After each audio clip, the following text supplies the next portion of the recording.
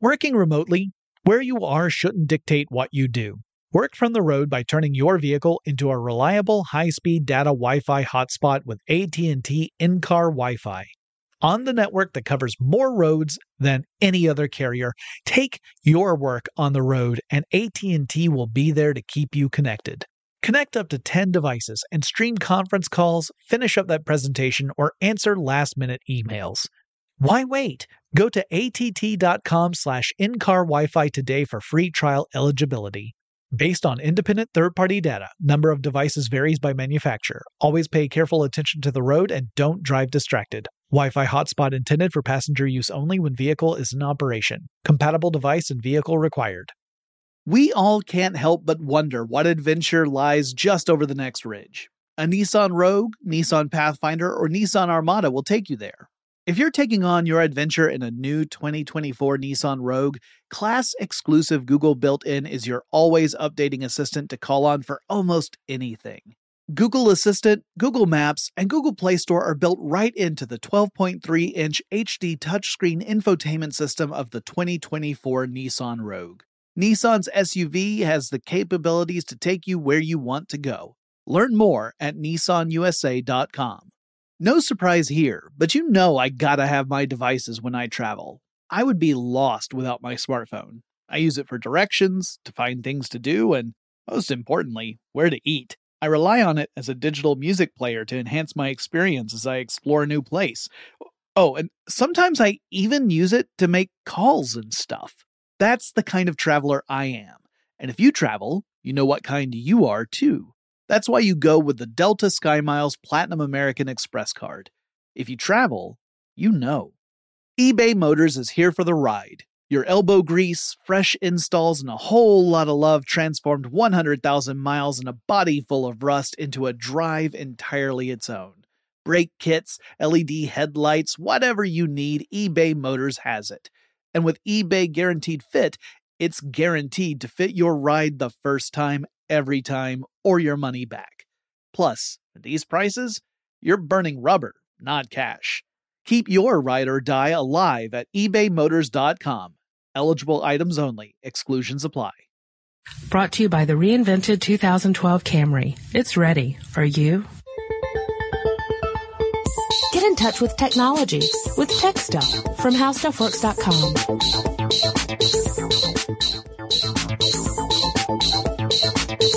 Hello again, everybody. Welcome to Tech Stuff. My name is Chris Pollette. I am an editor at HowStuffWorks.com. Believe it or not, sitting across from me, as he always does. Oh, wait, I guess you could believe it. That'd be senior writer Jonathan Strickland. Gaston, you gotta pull yourself together. You enjoy that, don't you? Yeah. So, we have a little listener mail to lead into this podcast. So, let's cue Liz with the sound effect. This listener mail comes from Paul, and Paul says, "Hi, I'm enjoying listening to your podcast, and I wanted to add a new topic to the Tech Stuff agenda. I'm a fan of theme park rides and attraction show effects, and I always wanted to know how some of them work. I love the ride Haunted Mansion at the Disney parks. There's an effect called the Pepper Ghost, where they make the ghost appear to come out of the wall and into your vehicle. I would like to know the tech behind this effect. Thanks, and hope this topic is fun. Paul." Paul, you happen to have sent this in to at least one avowed Disney fanatic, which would be yours truly. I believe Chris is a bit of a fan as well. Yes, definitely. So, I have been to the Walt Disney World park more than 30 times. I've been to Disneyland probably around 7 or 8 times. I have not yet been to the ones in Europe or in Asia. But yeah, clearly I have a special place in my heart for the Disney park attractions. So we're going to answer your question about the Pepper Ghost effect, but actually before we do that, we thought we'd talk about a bigger topic, which is Imagineering. Yes. Well, Imagineering, it's sort of an obvious portmanteau, if you will. Yes. Of imagination. But it's always great to be able to use the word portmanteau. Yes, it is. Yes. Thank you very much. And I'm sorry, I interrupted you just as you were explaining it. Please say it again. That it is about imagination and engineering. Yes. And I'm not even sure that Disney was the first to have come up with this term, but they have embraced it wholeheartedly. Yes, to the point where there's now actually Walt Disney Imagineering. It's an actual division within the company. Oh, yes. As And a they matter of have their fact, own headquarters. Sorry, I didn't mean to interrupt That's okay. you. Go ahead. I had a friend in high school whose dream it was to become an Imagineer. Wow. So I'm not sure how far he's gone with that, but It sounds like it's a neat job. Yeah, it sounds like a pretty amazing job. Also sounds like it could potentially be a very frustrating job. Sure. But we'll go into why that is in a minute. And when I say frustrating, I just mean that imagine that your job is to come up with amazing attractions for the Walt Disney Company. And we're talking about from top to bottom, from every single element of design you can think of, including what sort of story it's supposed to tell or what sort of mood it's supposed to evoke. And then knowing that there's a fairly good chance that your idea will either only partially make it into reality or never make it into reality. Because as we all know, I mean, not every idea is going to come to fruition. Some things are just going to fall down to budget. Some things are going to fall down to space issues or timing. So, it's a job that gives you amazing opportunities, but you also have to realize that not everything you come up with is ever going to see the light of day. Right. But let's talk about Imagineering in kind of a broad sense. So Disney himself kind of fostered this set of disciplines, and his set of standards were very, very high, very exact, and he wanted to be able to create a park where he could have families come and enjoy themselves as families and experience attractions that brought them into another world. Yeah. Right? So it's beyond the basic amusement park concept paradigm. I was going to say, yeah, that's good. So the amusement park paradigm. I was trying to come up with something besides paradigm because I didn't want to get too snooty, but I guess I'll just embrace it. So yeah, the amusement park paradigm, where you've got all these different rides and maybe some food stalls and things like that. And there's not really any rhyme or reason to the way it's laid out, other than the fact that you don't want to have all the food areas right next to all the rides that spin you around and around and around. Yeah, that doesn't seem to stop people anyway. Well, yeah, some park designers actually get that, and they don't put the stuff that makes you get nauseated right next to the food. At any rate, Disney wanted to go beyond that. He wanted to have a park where you had very specific areas that kind of had a thematic continuity to them, and that you would have a real experience as you move through the park, and it wouldn't just be, making a beeline from one ride to the next and maybe stopping to eat sometime along the way. And this was really a revolutionary idea at the time. Now, we're talking about the 1950s right now, sure. Back when Disney was working on the parks originally. And he really stressed this to the people who worked for him. He said that this is something that really is important. He's not going to compromise on this at all. Disney was not known for compromising. No, not really. And so that's kind of where the whole concept of the Imagineer came from. Now, at the time, there wasn't really a formalized, set of criteria that, what makes an Imagineer apart from someone who's working for Disney who's trying to create attractions. Well, yeah, as a matter of fact, I'm not sure that it is, you could really call it a standardized thing. Now, I read some information on Disney's website about the Imagineer Corps, as they're calling it. And I mean, there are more than 150 disciplines that make up the Imagineer group. So, I mean, with that, you've got a very broad sense of, what an Imagineer may be asked to do. There could be anything from design, visual design, to the mechanics. The planning like Disney did, where you were orchestrating the entire environment and an immersive experience for the park visitor. Those kinds of things all sort of fall into the purview, the overall purview of here I am being snooty with purview.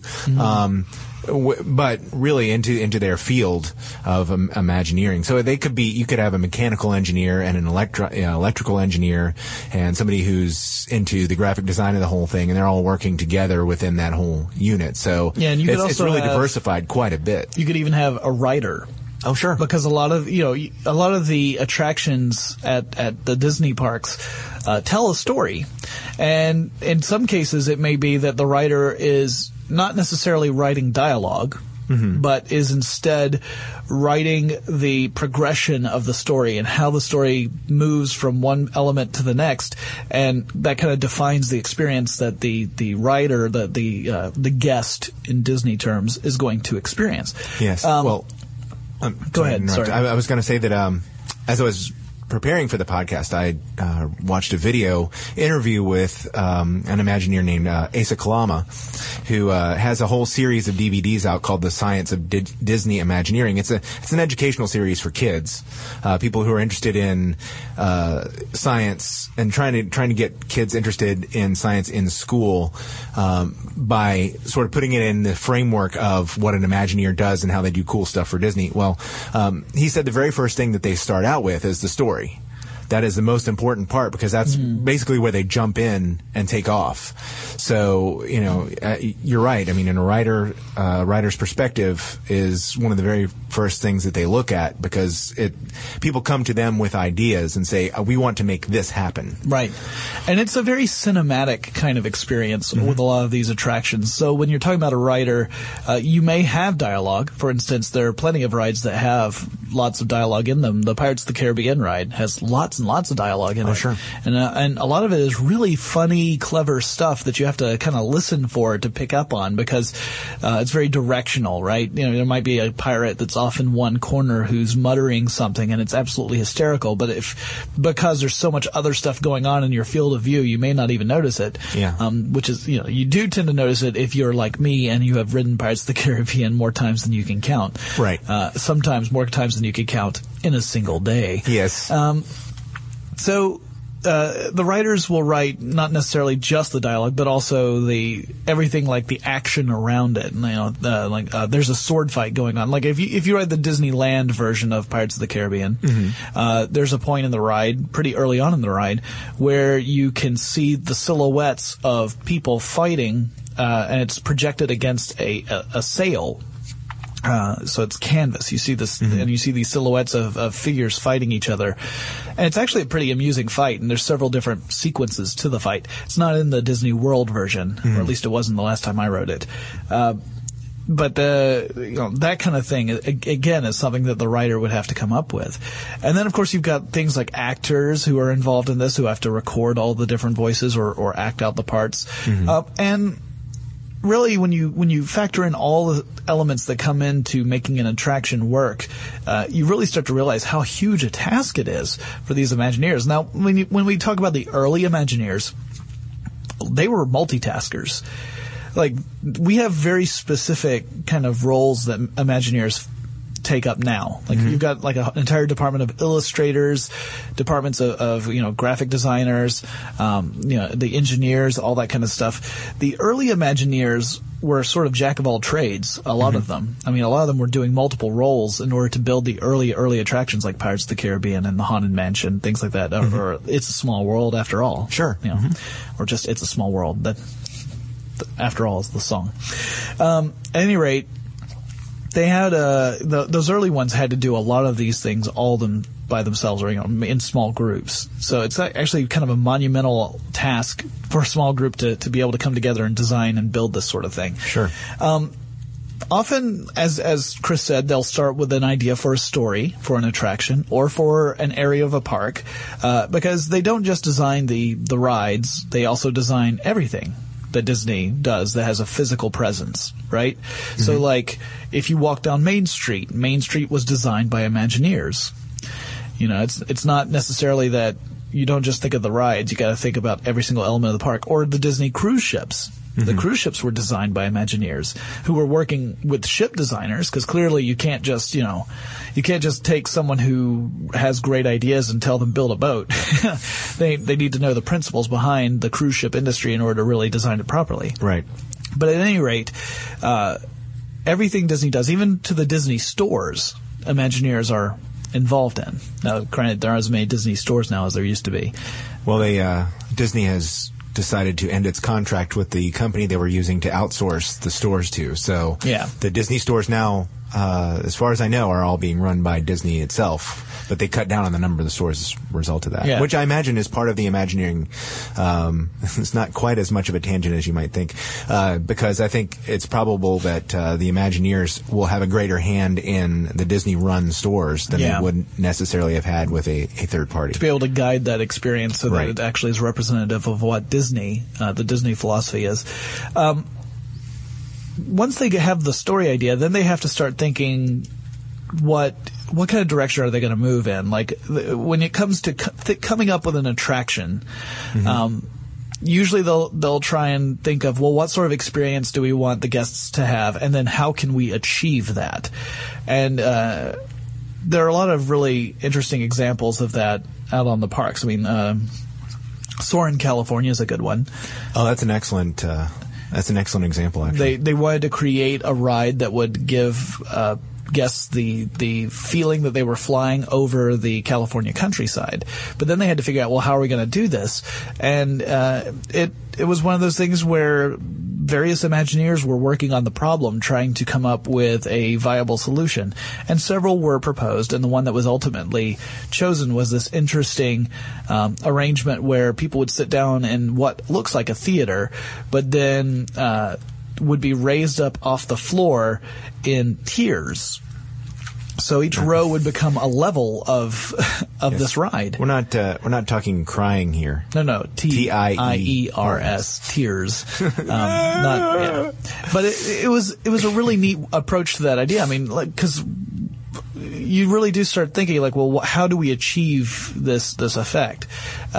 And there have been a lot of proposed Disney attractions that never went anywhere that I still would love to see. The one that I still kind of want to see, and I can understand why Disney has not done it yet, is a Villain's Land. Oh, yeah. There's been talk before about creating a Disney Villain Park or a Disney Villain Land within an existing park that would have a lot of thrill rides in it that were themed after the Disney villains. And I have a soft spot in my heart for the Disney villains, Captain Hook in particular. I can't imagine why. It's a bad form shooting a man in the middle of his cadenza. But, I would love to see that happen. But, again, that's one of those things where Imagineers have worked on these ideas for years and years and years. It may never happen. So that's kind of that frustration element we were talking about. Now, Disney's come up, through the Imagineering program, they've come up with a lot of technology. They've developed technologies that were pioneered by Disney Imagineers. We're talking about things like audio animatronics. Yeah, I had a feeling you were going to start with them. Well, yeah, because, I mean, that's one of the earliest, right? Sure. They used audio animatronics in a lot of their early attractions, like the Tiki Room, Pirates of the Caribbean, Haunted Mansion. I can't believe you didn't mention Abe Lincoln. I was going to get there. Hall of Presidents. This audio animatronic technology was revolutionary, and it's also really complicated. It was mechanical as opposed to electrical. We since have moved beyond sort of the audio animatronic age to more of a digital age, but that technology is still in use in many of the Disney parks. But yeah, that was pioneered by Disney Imagineers, and that's not the only technology that Disney kind of really pushed forward and developed. That's true. Yeah, I mean, they're the examples that they use on the website too. Another would be the Twilight Zone Tower of Terror. Although I don't know that I'll ever actually. I've never been a fan of the free fall rides, so I'm not sure that I will go to see it in person. It's really not as bad as you think, because I had a really bad experience on a free fall ride, and I was reticent to ride the Tower of Terror. And then I went ahead and rode it and realized, you know what, this is actually a fun ride, and it's way more gentle on your system than you would expect it to be. The braking system in particular is really, really gradual and gentle on you, so you don't feel like that horrible jerky motion that you usually get with free fall rides once you get to the bottom. Yeah, I'm more familiar with the Haunted Mansion style. Yeah. You know. Which we're going to get into in just a second. Yeah. So we've kind of talked about what Imagineers do in the sense that, you know, they embrace many different disciplines. They're all about telling a story or creating a show, because Disney parks are supposed to be a show. That's why the employees are not called employees at Disney parks. They're called cast members because they're part of a show. And they even will refer to things being on stage versus backstage. So yes, they do. You can take backstage tours of some of the Disney parks. I've taken one, and it was fascinating. But you can't take pictures. You not in most areas. Yes, in most areas you are not allowed to take photos. A backstage tour is not recommended for people who don't want the magic ruined. Yeah. In the sense that if you know how it works, if that's going to ruin it for you, you should not go take the tour. Also, I should mention that when we get into talking about the Haunted Mansion, if you don't want to know how the effects on the Haunted Mansion work, stop the podcast. Because we are going to talk a little bit about some of the things that Disney does in order to give you those effects. And if you don't want to know it, please stop, because I don't want to spoil it for you. There are some people out there who just, they don't want to know how the magic trick works, and I completely respect that. Yep. So, but the backstage tour does give you a lot of the information about what the Imagineers had to do in order to create these effects. And I do highly recommend it for anyone who is interested in that. Also, they have a very good intern program from what I understand. Really? So, for students, college students, if you are in California, the headquarters is in Glendale, California. If you're a college student, and you're interested in engineering, graphic design, that kind of stuff, and you want an interesting internship, you can look into interning with the Imagineering program at Walt Disney Company. They, from what I understand, it is a really intense but very rewarding program as far as, really getting an idea of what goes into these designs. Right. Now, granted, I'm not eligible for that. I haven't been a student for many, many years, so I can't really take advantage of it. Yeah, but you certainly couldn't choose a program with a better pedigree, because they have won 34 awards over the course of the years from the Themed Entertainment Association for their different rides, most recently for Toy Story Mania at Disney's California Adventure Park. Which, since I haven't been to any of the California parks, I'd really like to see at some point. Well, they have it at Disney World. Do they really? Yeah, it's in the Disney Hollywood Studios. But is it the same one? I believe so. It's a ride in which you walk through. The queue theme is that you're in a big toy box. You're in Andy's room, and you're in a toy box. You're walking through, and there's a big audio animatronic Mr. Potato Head, or actually animatronic Mr. Potato Head, who is pretty phenomenal as far as the sophisticated movements he can do and things he can do. And then you go through a ride where you see 3D images and you shoot little darts at targets and stuff. It's cute. Cool. It's kind of a digital version of the Buzz Lightyear ride that preceded it. Oh, okay. So it's another one of those rides where you ride and you shoot stuff. But it's cute. Yeah. All right. So we were going to talk about the Haunted Mansion. Oh, right. Now, again, if you don't want to know how it works, stop the podcast now. So, Haunted Mansion had an interesting history. It was one of the original concepts for Disneyland before Disneyland even opened, but it did not.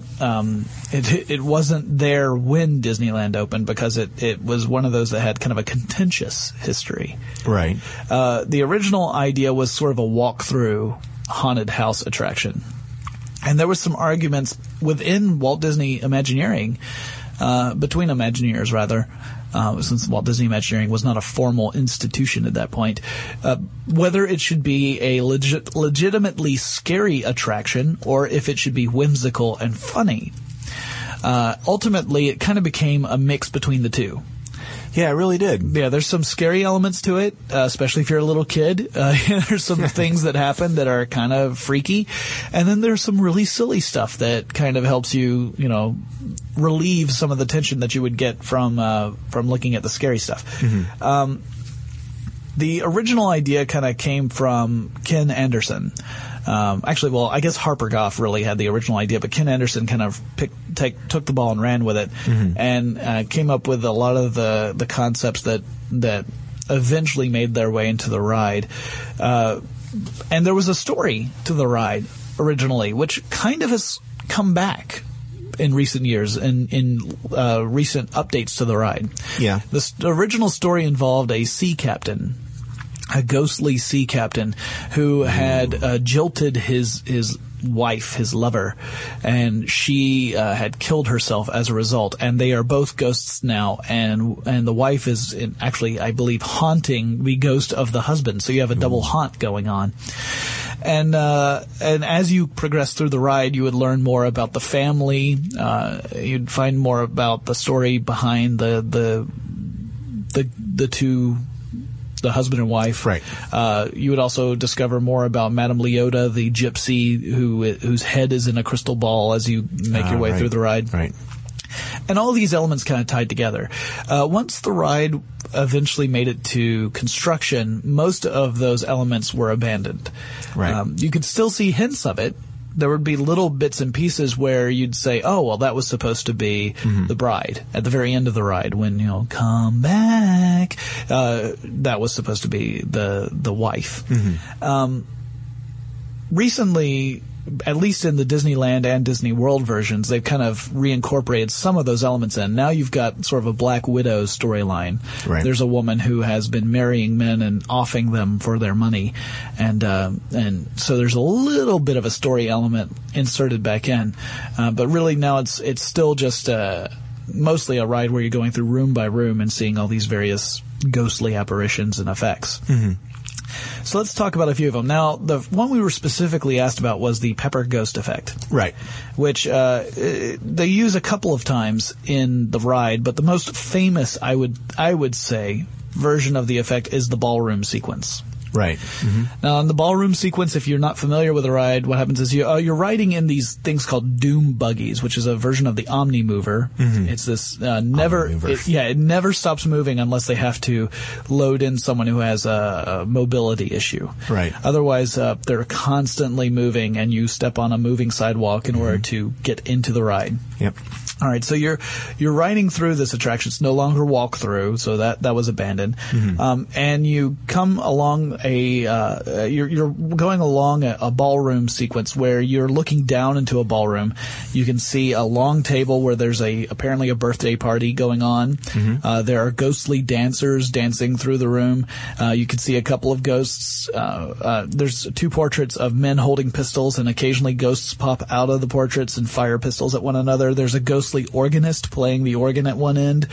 So there's a lot going on in this scene, and all the ghosts look really amazing. You can see through them, and they appear to have physical presence, but at the same time, you can see through them, and they can pass through objects. So it's a very interesting effect. Yeah. It's also incredibly simple. Really? The technology is not that complicated. And it's not even recent. No. Pepper's Ghost is a trick that dates back to the 19th century. And what it involves is you take a pane of glass, as clean as you can possibly make it so that it looks practically invisible if you're looking straight at it. Right. Then with lighting, you can make it a reflective surface so that it only reflects certain parts. So it depends on how you've lit the scene, correct? Yeah. So the ghosts that you're looking at when you're looking down into the room are actually below you and above you. Physically, where you are in the Omnimover. Right. You can't see them because the floor and the ceiling block your view of them. Right. So they're not at the same level. No, they can't be at the same level, because if they were at the same level, you'd be able to see your own reflection. The reason why you can't see your reflection is because you are not lit the way they are. Right. Okay. So those ghosts are really just mannequins or animatronic figures. And they are moving in a very well lit area, and just by changing the lighting levels, you can make the ghost fade in and fade out of existence. And so what you're looking at is a reflection. You're not looking at the real figures that are creating the effect. So the dancing ghosts that are dancing in a circle toward the right end of the ballroom, if you've just entered it, at least it's the right end for both Disneyland and Disney World. I can't speak for the other parks. Those are actually dancing directly below you. Or dancing, they're moving in a circle directly below you. Yeah. And as they increase or decrease the level of lighting, they start to fade in and out of your vision as you go through the ballroom. All the figures are that way as well. So technology actually is pretty simple. It's the lighting and it's the glass. You would think that it would be way more complicated because they look like holograms, and you're like, how did they achieve this effect? And it's actually deceptively simple. Wow. But really cool. It's amazing how sometimes the simplest effects can turn out to be the most effective use of your Imagineering dollars, if you will. Yeah. I mean, because you didn't need to go into CGI or anything fancy like that. It's just, the paint of very, very clean glass and a couple of well-placed lights. I can give you one other really cool, actually two others. I'll just do it really quickly because we're running out of time. Okay. There are a series of rotating busts of people who they appear to turn these busts being like the stone statue, right? Right. They appear to turn and watch you as your Omnimover passes by. Yeah, I remember those. You know how they do that effect? No, I don't. It's actually pretty cool. Okay, so instead of being a bust where it projects out toward you, they're actually recessed into the wall. It's an optical illusion, again by the lighting, and it's recessed in, so it's carved into the wall. Because of the way it's carved in and the way the lighting hits it, it gives you the optical illusion that you're looking at an object that's pointing at you, and that's why it appears to turn. I would guess because your perception, what am I looking for? It's all about angles. Yeah. It's all about angles. I had a thought and then it just erupted. There are actually several videos on YouTube that show various ways of creating this effect by making an origami figure or whatever, and it looks like a head of a dragon or whatever that's biting at you. And then if you just move a little bit off to the right or to the left enough so that you are at a completely different angle of viewing, you can see that it's not pointing at you the way you thought it was. It's pretty cool. And the other one was, I was going to talk about the scrim and the stretching room. Oh, yeah. The stretching room, by the way, interestingly enough, in half the parks, the floor moves down, and the other half of the parks, the room moves up. That's weird. Yeah, well, it seems like it would be easier for the floor to move down. Well, it would, except, and here's another reason why Imagineers have a tough job. They have to consider the space they're working in. All right? So, for instance, in Disneyland, they could dig down. And and they needed to, because the mansion that houses the ride is not big enough to house the ride. The actual ride building is kind of behind the mansion. It's behind the wall. You can't see it from where you are. So you have to take an elevator down to get to the point where you can move into that other building. That's why the floor goes down in Disneyland. You can't do that at Disney World, but because of one major geographic feature of Florida. Swamps? The water table. Yeah. If you dig down in Florida, you hit water. Yeah. So you can't have rides that go down in Disney World. So instead what they did was they made the wall go up. Well, the top of the room is not a solid wooden ceiling the way it appears when you first walk in. It's actually something called a scrim, which is a sheet of fabric that, when lit one way, looks like it's opaque, but lit another way becomes transparent, or at least translucent. Right. So at the end of the stretching room sequence, you hear a scream, you look up, and you suddenly see someone hanging from the rafters at the top of the room. Right. The way they achieve that is they turn the lights off at the bottom, they turn the lights up at the top, and the light coming through the scrim allows you to see the figure. Neat clever stuff. Yeah, as a matter of fact, Imagineering sort of is behind Walt Disney World anyway, because you can't really dig down. They built the underground level on the main the level ground floor of the ground, and then built the park on top of it. Right. Yeah. So that's pretty fancy stuff, and you never know. Right. I don't think the average visitor knows that. Yeah, they built one whole administrative system on the ground floor, and then they dumped a whole bunch of sand that they dug up in order to create the lagoon system. They dumped all of that on top of it and built the Magic Kingdom on top of the system of corridors, the Utilidors. Utilidors. Yeah, I've been through those. They're pretty cool. Like I said, that was part of the backstage tour, which, again, really, really a neat tour. Yeah. So that kind of wraps up our discussion about Imagineers. I think it's a really awesome job. If I were more, architecturally minded or design minded, I would definitely want to try it out. Sadly, I can't draw worth a flip. Yeah, I found myself wanting to read a bunch of books that I found, including the Imagineering Field Guide to Magic Kingdom at Walt Disney World and another one, hold on. Designing Disney looks interesting. And, for other people who are interested in learning more about this, and the Walt Disney Imagineering, a Behind the Dreams look at making more magic real. I added all three of those to my queue at Goodreads. So I will be checking those out sometime. And if you want to know more about this very, pretty specialized field, you might check them out. I don't know how good they are, but they seem to get pretty good ratings. Yeah, if you get a chance to see some of the old Wonderful World of Disney shorts as well, that Disney would actually walk through and talk about the design of these attractions. Those are also very useful. So. Yeah. But anyway, that wraps up this discussion about Imagineering. Hope you guys enjoyed it. Paul, hope that answered your question. If any of you have questions for us, you can send them in to our email address. That's techstuff@howstuffworks.com, and Chris and I will talk to you again really soon. If you're a Tech Stuff fan, be sure to check us out on Twitter. TechStuffHSW is our handle, and you can also find us on Facebook at facebook.com/TechStuffHSW. For more on this and thousands of other topics, visit HowStuffWorks.com. And be sure to check out the new Tech Stuff blog, now on the How Stuff Works homepage.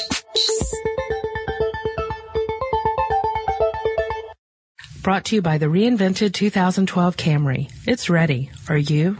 Does money stress you out? Let Facet flip your financial chaos into clarity. Finding Facet immediately put us at ease. Facet's innovative approach to financial planning ensures your money works as hard as you do, enabling members to experience the joys of having your finances in order. And that makes us Facet for life now, I guess.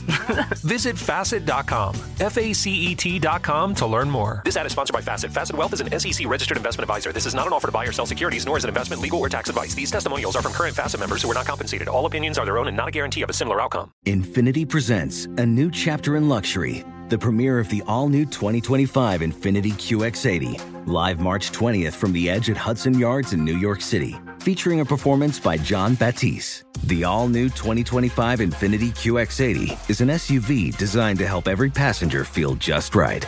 Be the first to see it March 20th at 7 p.m. Eastern, only on iHeartRadio's YouTube channel. Save the date at new-QX80.com. Don't miss it. 2025 QX80 coming this summer. There's plenty to celebrate in March and